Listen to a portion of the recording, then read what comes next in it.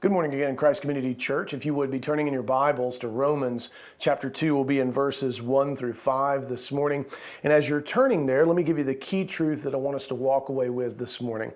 It's that God's people are not called to condemn sinners, but to invite them to follow us in repenting of our sins because of God's impartial kindness.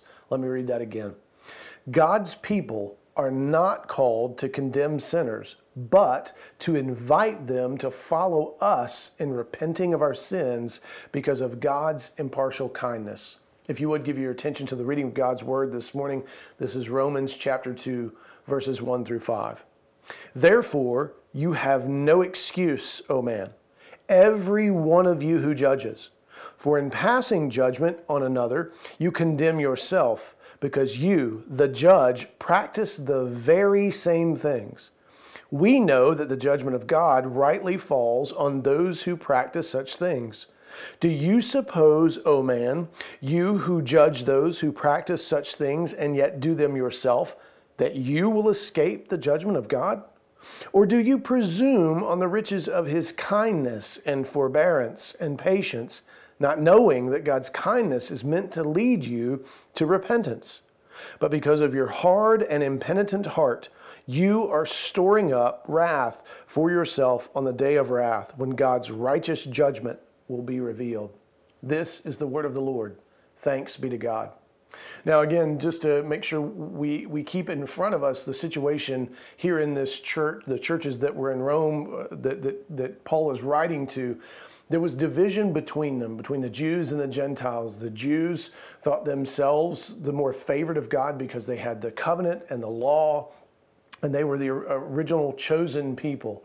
And then the Gentiles thought themselves more favored because the Jews had been kicked out of Rome for a period of time, and they were the new kids on the block. They had been entrusted with the church during the season in which the Jews were not there. And so there was this vying for power, a hierarchical jockeying, if you will, for the favor of God. And so what we saw in chapter 1 is that Paul was making very clear to the Gentiles reminding them of their need for Jesus. And remember that the key thing that they had done was to suppress the truth. That was the beginning of all of their sinful behavior, right? It wasn't that they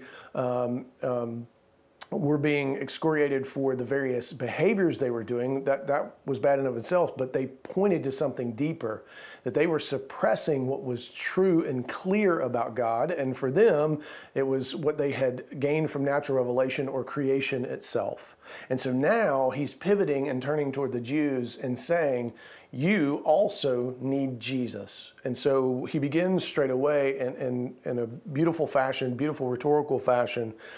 You would have, like I said, if you'd have been in that crowd, you'd have been Jewish, you'd have been thinking he is taking the Gentiles to task. And then he makes this deft move here at the beginning of chapter 2 where he says, therefore, you have no excuse, O man. And he's not talking to everybody. You can imagine him turning to the other group and saying, you have no excuse yourselves. Now remember, he had also told the Gentiles that they were without excuse. And so what he's doing is leveling the playing field. He's setting the stage well for chapter 3, where he's going to say, for all have sinned and fallen short of the glory of God, which means that all equally need Jesus, which means that all who are redeemed are equally loved by God. And there's no vying for position or power. You've been granted the highest status possible in being redeemed. And so he tells the Jews that they are without excuse in and of themselves because they are guilty of the very same things that the Gentiles had done.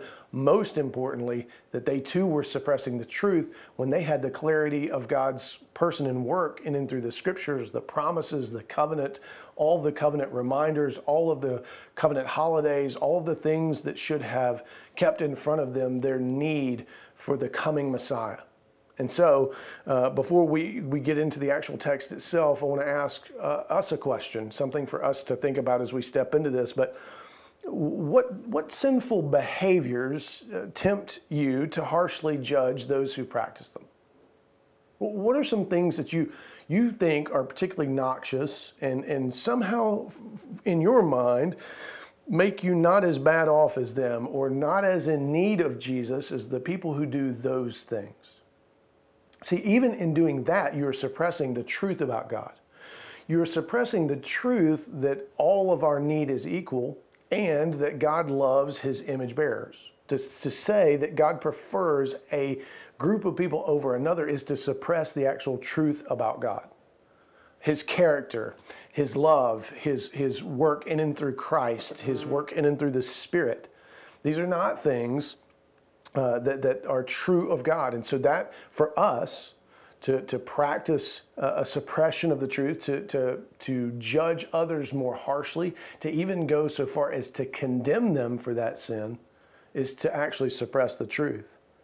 And it would be important for you to also consider how you have maybe suffered at the hands of others who are condemning. What sinful behaviors have others harshly judged you for? And it's proved more costly as a result of that.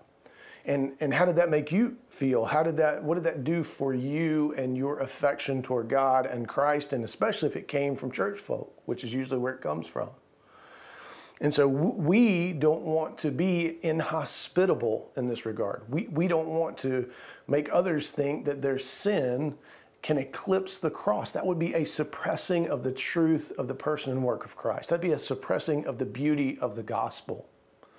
And so we need to be aware of the places where we are guilty of this and have suffered from it, so as to rightly orient ourselves to the full truth of God and his love for sinners, his pursuit of sinners, his desire to see the family get bigger, and the necessity for the church to be hospitable in this regard. So turning back to the text, let's see the shifting sands of judgment and the firm foundation of repentance. So he says, therefore you have no excuse. So the therefore comes from chapter 1, verse 32. Where he says this, he says, though they know God's righteous decree that those who practice such things deserve to die, they not only do them, but give approval to those who practice them. And so what he's saying is, because you are guilty of this very same thing, because you have ignored the fact that the wages of sin, period, are death for everyone who practices sin, which we know everyone practices sin. So all are deserving of death. And so for them to try to tease out and say, well, this group is actually more deserving of death than that group, or deserving of a worse death, is to suppress the actual truth of the scripture and who God is. And so he says, you are without excuse, O man. And the reason that they are without excuse is because every one of them who judges, which this is very important, that it's not an issue of them calling out sin or pointing out someone else's need for Jesus. What they are doing is judging in terms of seeing themselves as better. They're using it to differentiate as well as to condemn, which we are not called to do. We as God's people have never been called to be the agents of condemnation, right? In fact, later on in Romans, Paul's going to make the argument that we aren't to do that at all. In fact, we are to so love our neighbors around us that it would essentially help to purify them, that coals would be heaped upon their head, hopefully to purify them as opposed to judge them in God's wrath. And so this is not our job. This is not what we've been called to do. Remember, all the way back to the Abrahamic covenant, what was the purpose for God choosing Israel? Was it because they were the largest nation? No. Was it because they were the most powerful? No. Was it because they were the most righteous? No, certainly not. He chose them purely because of his own electing grace. In fact, he chose them because they were none of those things. And the world would only be able to glorify him in his name when he would use them to create a kingdom here on earth. And so they actually failed to bless the nations around them, choosing instead to curse them, condemn them themselves. And what they did actually was to engage in hypocrisy, which we're going to see is a devastating thing for the people of God. They chose to engage in the very sin of the nations around them and the false worship of false gods. And so he's saying, you are without excuse, every one of you judges, for in passing judgment on another, you condemn yourself. And the reason that they condemn themselves is because they're guilty and they practice the very same things. Now, It could be that they were practicing the exact behaviors that were listed there in chapter 1, but most importantly, they were guilty of suppressing the truth of God. This is where we need to be really careful, church. There are times where we suppress the truth of God, either because we don't know it ourselves, because we have a biblical illiteracy, or we choose to ignore it. Whether it's like a statement like, God just wants me to be happy, and therefore I can do whatever I want. No, that is a patently unbiblical statement. That is to suppress the truth of God. Do remember that Paul himself cried out for the Lord to remove the thorn from his flesh 3 different times. And we don't know exactly what the thorn in his flesh was. There's many different options that have been put on the table, but he never clearly states what it is. Whatever it is, it causes him great pain and agony and unhappiness. And so he asks the Lord for it to be removed, which we are told to do. That's something that is a biblical thing to do, to ask the Lord to heal us or to remove something. But if the Lord chooses not to, right? And what he tells Paul specifically there is, or Christ speaks specifically to, that it is in Paul's weakness that Christ's strength is evidenced. Christ is exalted in his unhappiness, his brokenness, and his weakness. Now, that's not 100% across the board in every circumstance, but there is a moment, a time, a possibility for that to be true in our lives. And so for us to whitewash that out of possibility, for us to say that, no, God wouldn't do that in my life, is to say that somehow we are better than Paul. Well, that can't be true. None of us are more obedient than Paul. Paul even says there's no one probably on earth or in history that can boast as much as he could given his pedigree. And yet he chooses not to boast in those things. And so there are ways in which we have to look at ourselves first. We have to deal with the plank in our own eye. How are we suppressing the truth of God? Are we, in some way, suppressing the truth of God by saying, God would never make me suffer? Well, the New Testament speaks to suffering. In fact, that has been part of our benediction week in and week out during this Romans series. It is suffering that actually produces character and endurance and hope, which does not put us to shame because we are filled with the Holy Spirit. We are to suffer in union with Christ. And so we are suppressing the truth of God when we reduce the Christian life to only that which is easy or good or makes us happy or makes us look good. That is foolishness. Or when we try to make a hierarchical ranking of sins. Again, and I've said this before, there are some earthly consequences that are greater for some sins than others. That is not the same thing as all sin being equally separating of us from God, with the greatest separation occurring in our suppressing of the truth. Think about how that creates the greatest portion of that distance. It's not that it's a greater sin, but it is the foundational sin. It is the arrogance that is displayed when we say that can't be true, or God didn't really say that, especially when he said it clearly. And so this is what they are guilty of. They are practicing the very same things. They are suppressing the truth. They are engaging in some of these behaviors. And he goes on, and Paul makes it very clear here. He's stepping away from the argument just a moment to make a clarification. He says, we know that the judgment of God rightly falls on those who practice such things. So he's saying, look, God's not a benevolent grandfather who's going to ignore this stuff. It's not that we are, because we're not condemning it, God doesn't. No, it is God alone who can judge. He is the plumb line. It is his holiness, his righteousness by which things will be measured, not ours.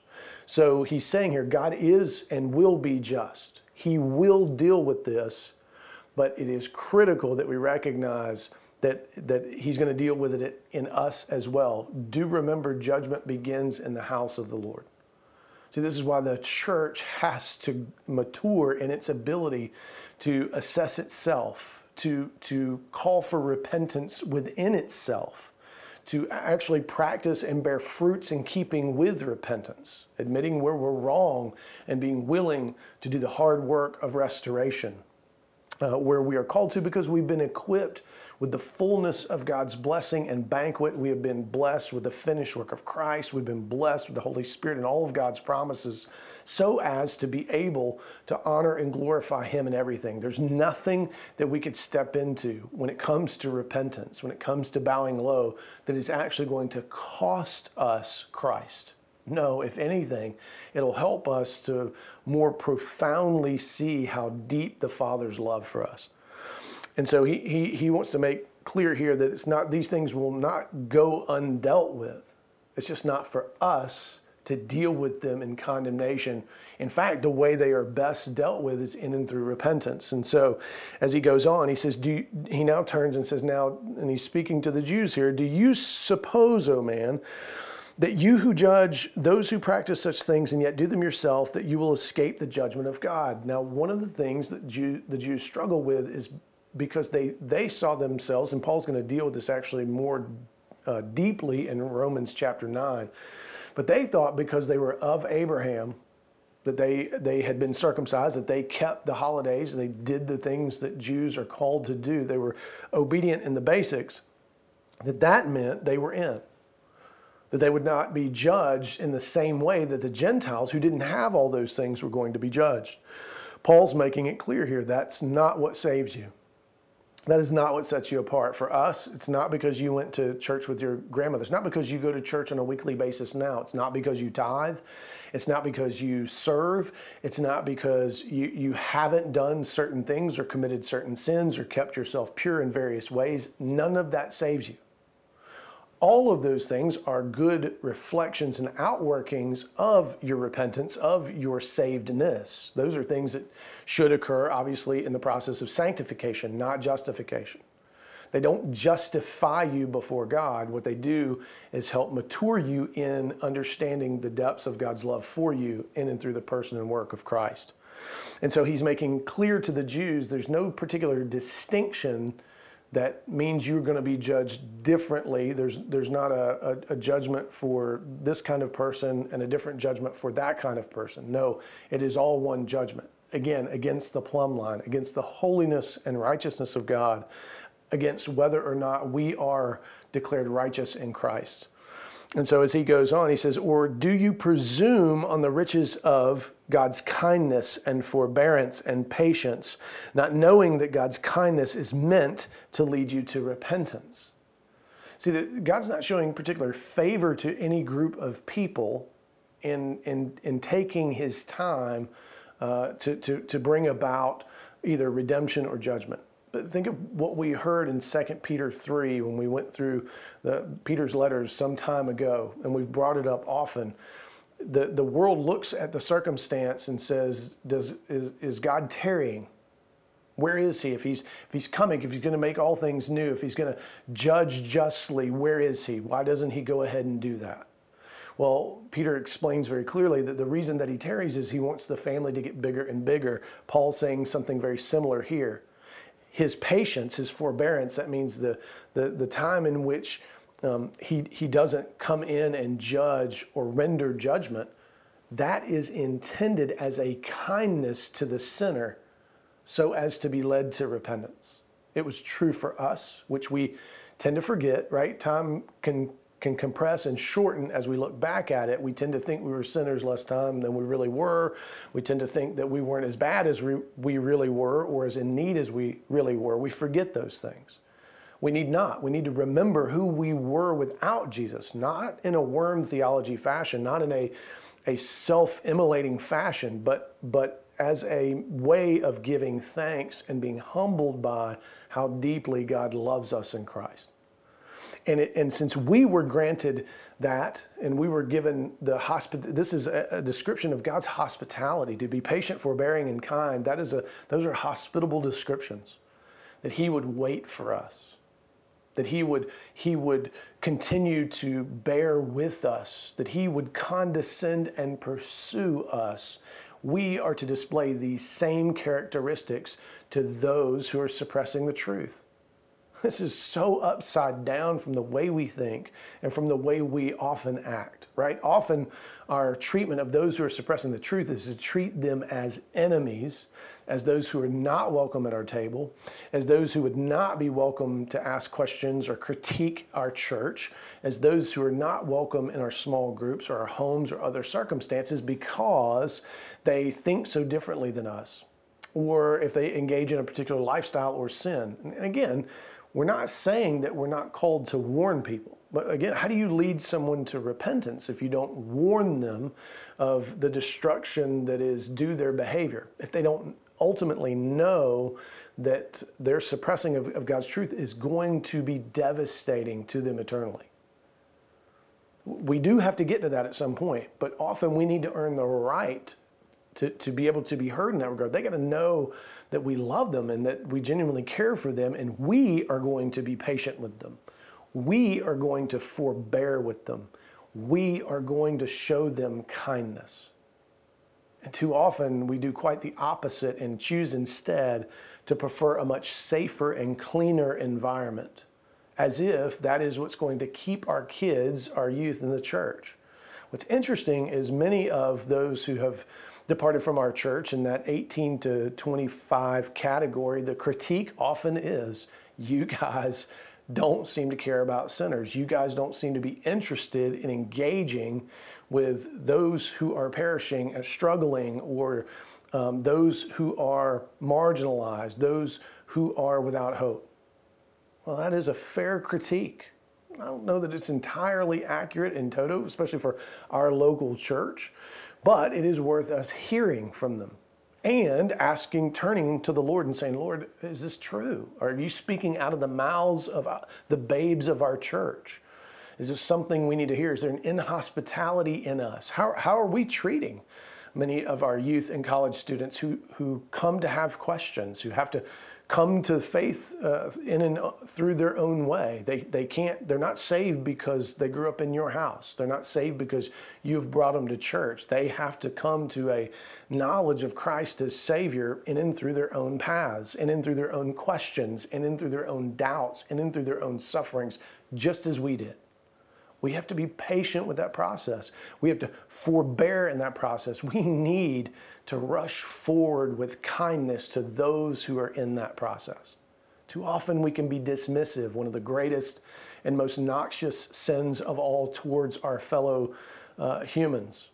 When we dismiss them, what does that say about their value? What does that communicate in terms of hospitality, in terms of their place in the church? And so here, what Paul is trying to explain to them is these characteristics of God were to be displayed in and through them as Abraham's people. Like if they want to emphasize their status in Abraham, this should have been it.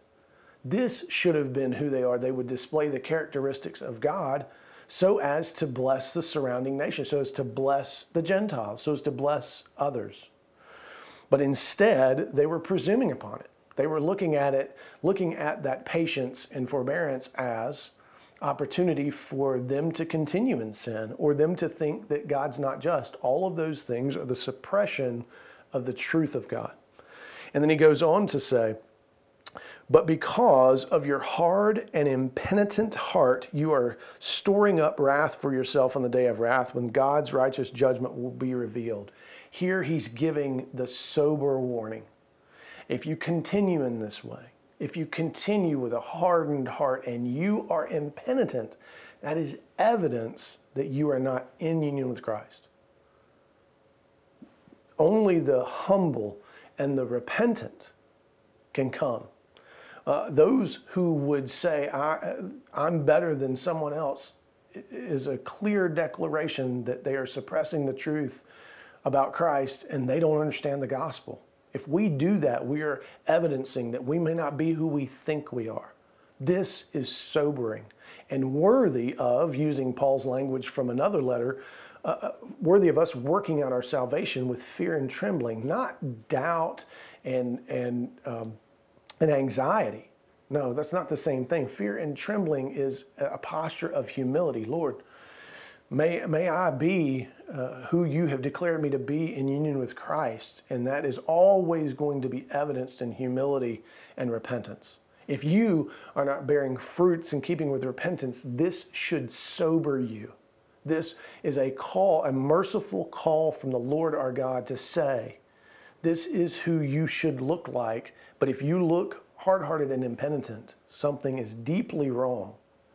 If you don't care about the means of grace, if you don't think that there are people who can be forgiven, these are troubling thoughts that we should mortify. We should recognize their need to be crucified in Christ, as Paul says in Colossians chapter 2. And so this is a gracious warning to us. This is something that we need to take stock of in our own lives. There are ways in which we as a church are inhospitable to those who need it the most. Listen to what John Stott says about this passage. He says, this is not a call either to suspend our critical faculties or to renounce all criticism and rebuke of others as illegitimate. See, Paul does this throughout his letters. He calls sin, sin, and he lets people know that it's going to be destructive, the ways in which it is destroying them, the ways in which it is separating them from God. This we must do.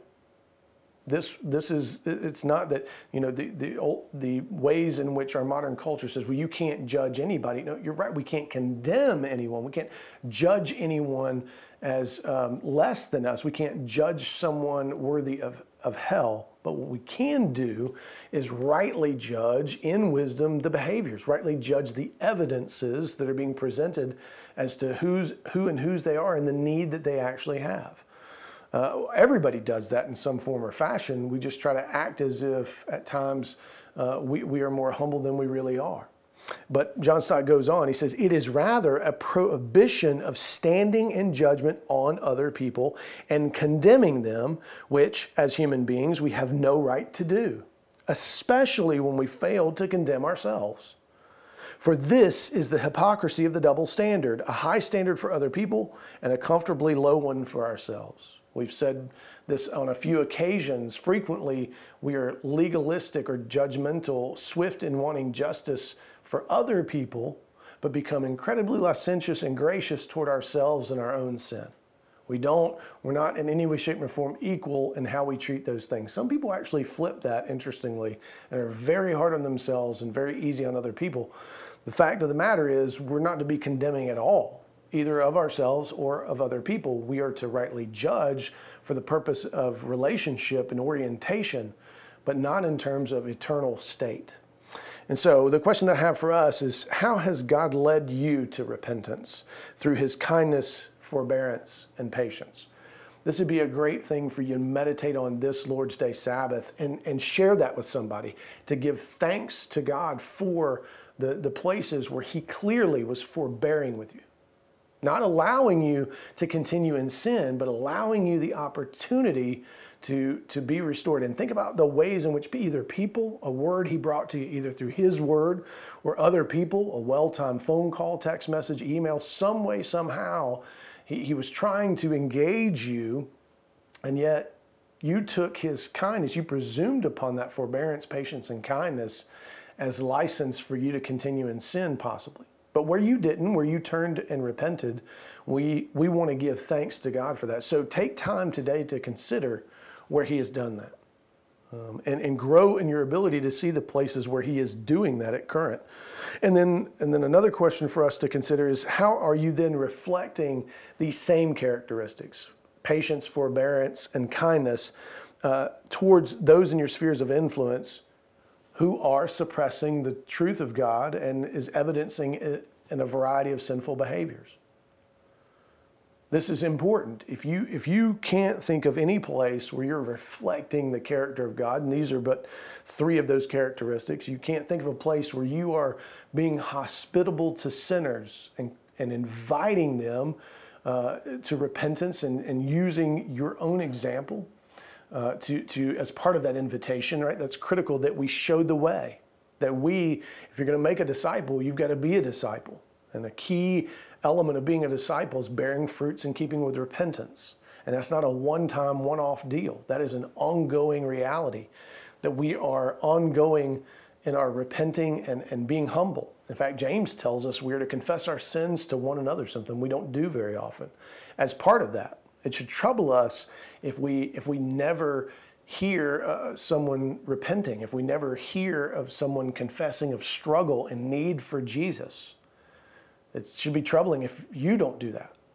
And so we want to be a church that emphasizes these things, that exemplifies these things, that is hospitable in inviting others into a life of repentance and a life of not just need of Jesus, but being redeemed and restored to God in and through union with Christ, being filled with the Spirit, a people of joy because of this fact, instead of being sour and dour because we're constantly judging and condemning either the world or each other or even ourselves.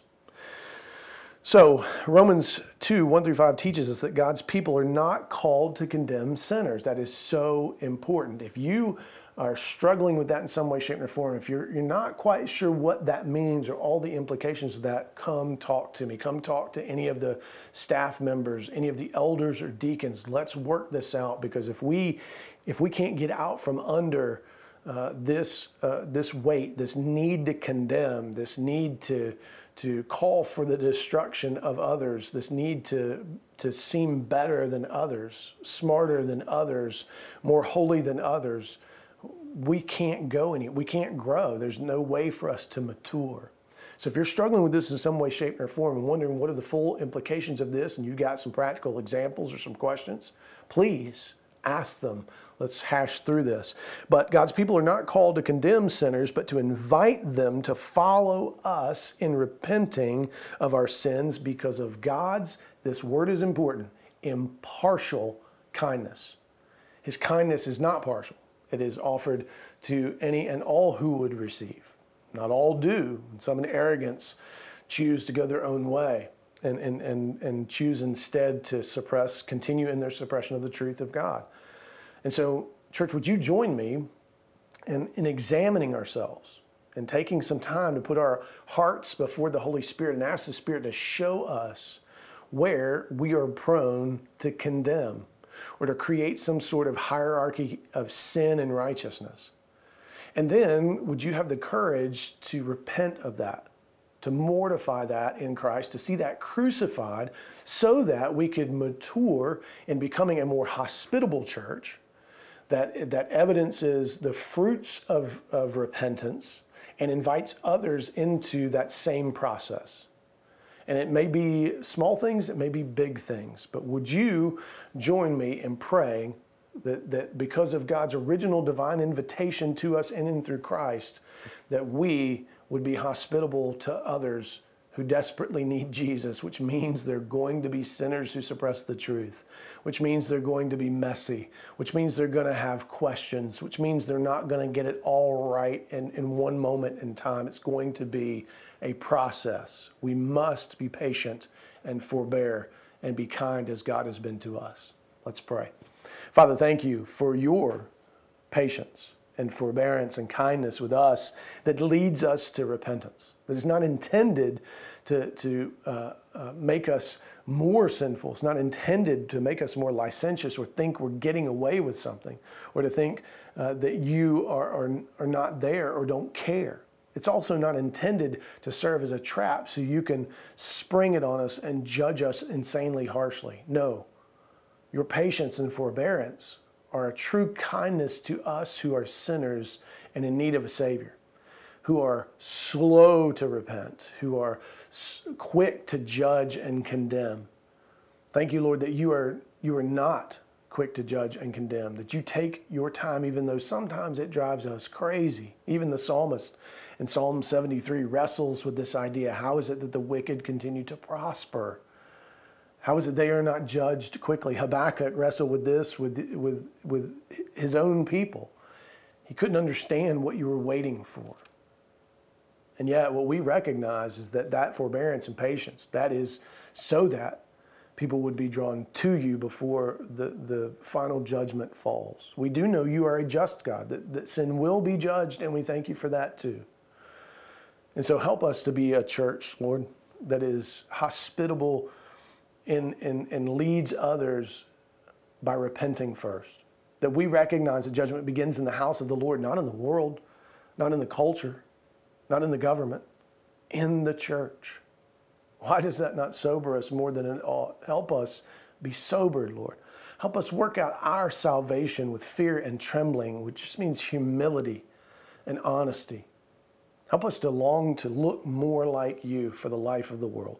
In Christ's name, amen.